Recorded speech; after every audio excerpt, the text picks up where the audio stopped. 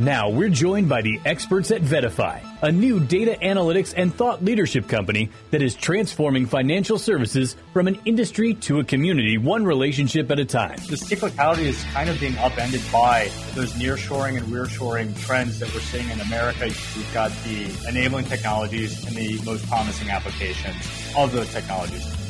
Zeno, welcome to the podcast, and thank you for joining me. Great to be here today. How are you doing? I'm doing fantastic. And look, so listeners have become very familiar with a growing stable of experts over at VettaFi. I've had numerous of your colleagues on the podcast covering everything from the energy sector to crypto, all flavors of thematic ETFs, and probably everything in between. I feel like VettaFi has an expert in every category now. But this is, of course, your ETF Prime debut. And so I'd love to have you start by just introducing yourself and offering some quick background on your path to VettaFi. Yeah, sure. And we certainly do have coverage in many areas. So I'm Zeno Mercer, a senior research analyst here at VettaFi. And, as you mentioned, I've been working with Robo for over 5 years now, going back to the launch of the Think Index, actually, back in 2018. We joined forces earlier this year with VettaFi. And long story short, I've always been somewhat interested in technology, working both in the financial sector, fund of funds, and also integrated into a couple tech companies and startups where we were actually implementing AI going back to 2015, more primitive forms of artificial intelligence, if you will.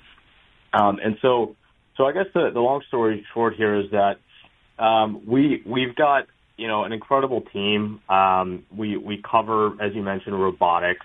We launched the Think Index in 2018 and H-Tech as well. And yeah, we've just they're totally separate fields. A lot of people like to bunch them up together, but just truly fascinating to see how fast the demand curve and interest has pivoted since the launch of ChatGPT just almost a year ago.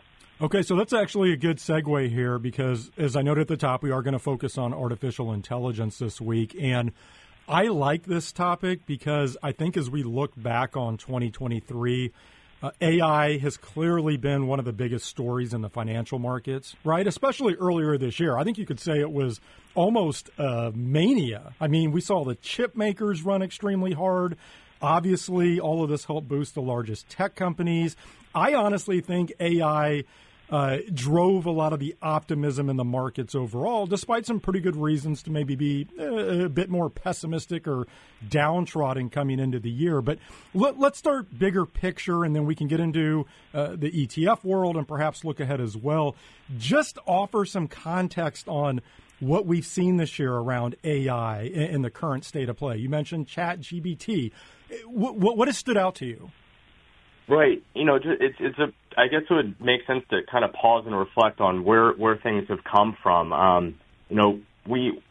COVID really accelerated a lot of digitalization across enterprise, individuals, consumers. There was a massive, people moved into homes and bought lots of peripherals and new phones and laptops, and there was kind of this wave that we had, not many people remember, we led to a chip shortage. There was a lot of supply chain issues. Going into 2022, we saw chip makers, including NVIDIA, having a terrible year. Around this time last year, I think NVIDIA was down maybe 50% or so. I think they ended up the year around minus 40%. So keep in mind that a lot of the growth this year has been, a bit of a rebound effect from that. So, yes, there's a lot of interest in AI. We're seeing every organization, Fortune 500, looking to deploy artificial intelligence. Governments have mandated it as their top priority. We're having security summits around the globe. The UK recently held one. We have executive orders. There's a lot of attention here for good reason because we're actually seeing impact, and increasingly we're going to see the digital and physical world blend, and there needs to be lots of guardrails, safety, security, uptime, all of these components that come together. If you just have AI by itself sitting in an isolated ecosystem, that's great. It can be used as a knowledge base. But when you get to that deployment level and you have to, get regulators involved and explain how processes are being run for bias elimination and safety, there's a lot of components to come into play that, just kind of comprises this larger ecosystem that that really, we're seeing, as you mentioned this year, this gold rush into training, GPUs. So we've seen a lot of the semi players win from that. We've seen cloud seeing an acceleration that are involved in that networking architecture. The next layer looks a little different than that. With ChatGPT, that's only been out for about a year, right? Yes. It came out, the original kind of ChatGPT on using GPT-3 for the publicly available was November 30th, 2022. And so within that time, I think there's now hundreds of millions of users. I'm not sure the exact number. There's been lots of copycats, and I don't mean copycats as in identical or skins. Like, there are other players that are working on, building out their own LLMs, whether it's from Meta or, there's lots of private companies that have gotten backing from Google and Amazon and others. And so there's definitely a lot of attention into this training and large language model phase right now to get a great model, to get use cases built out and actually start getting, money flowing in for these use cases because it's very expensive to train and operate. It's funny you mentioned copycats. I'm definitely not close enough to this stuff, though I think I know enough to be dangerous, and I'm obviously familiar with ChatGPT, but I keep seeing this Grok pop up, I think primarily because I'm out on Twitter or X where Elon Musk resides. He's behind that, right? Yeah, so Elon's obviously had ambitions in artificial intelligence and many different leading pioneering areas of the world for many years. In fact, was involved in the founding of OpenAI. And he left several years ago before it switched to the hybrid for-profit, non-profit model that it is now. Yeah, so Grok, let's call it an MVP. He was just getting something out there, and obviously I'm also on Twitter, so he's got that his own Elon echo chamber where he's able to boost that. It's a chatbot. It's not doing anything multimodal yet, which is where things really start to get interesting, where it can, interact and understand context in real time using computer vision. Maybe he'll have something there, but right now it's not necessarily a contender for a game changer by any means. So, Zeno, from an ETF perspective, and we're not going to drill down into too much detail this week on this, but for investors who might be considering AI, how do you think they should approach investing in this space? Are there certain products you would highlight? Any particular considerations? I just feel like AI is such a broad concept, right? It cuts across so many different parts of the economy. It can impact individual companies in so many different ways. How do you think ETF investors should be approaching investing in AI? Right. So I think this year you obviously were a winner if you were all in on NVIDIA. So up to this point, that's clear.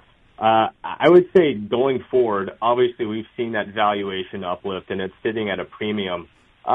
So there's obviously there's a couple camps or theories, if you will. You've got some that are looking at kind of the big tech players to maybe winners take all.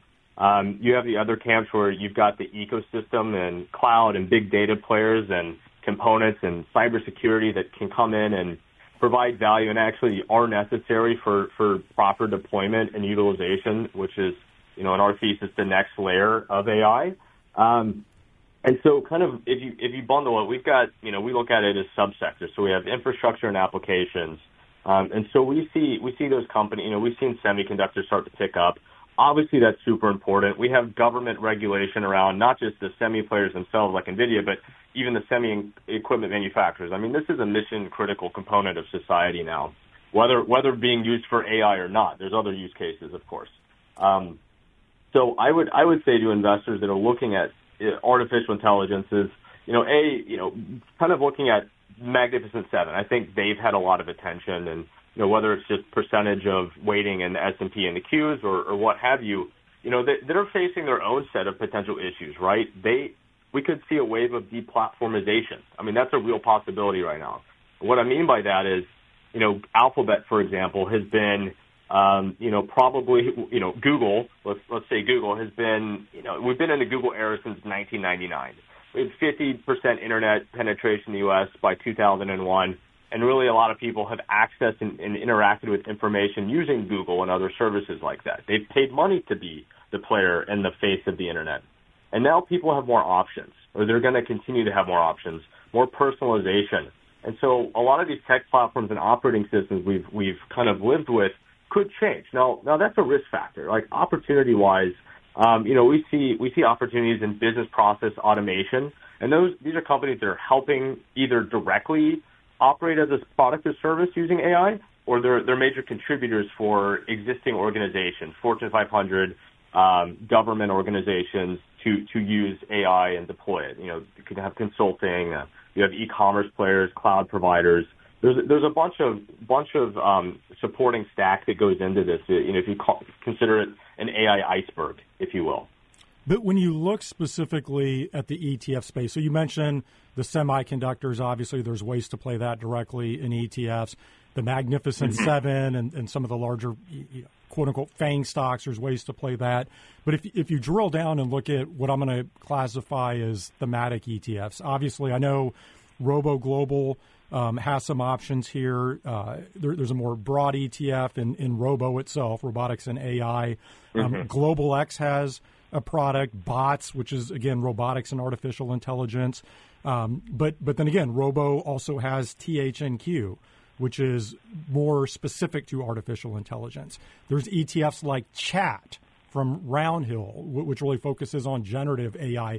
Any tips to investors as they parse through that category if they want to play AI?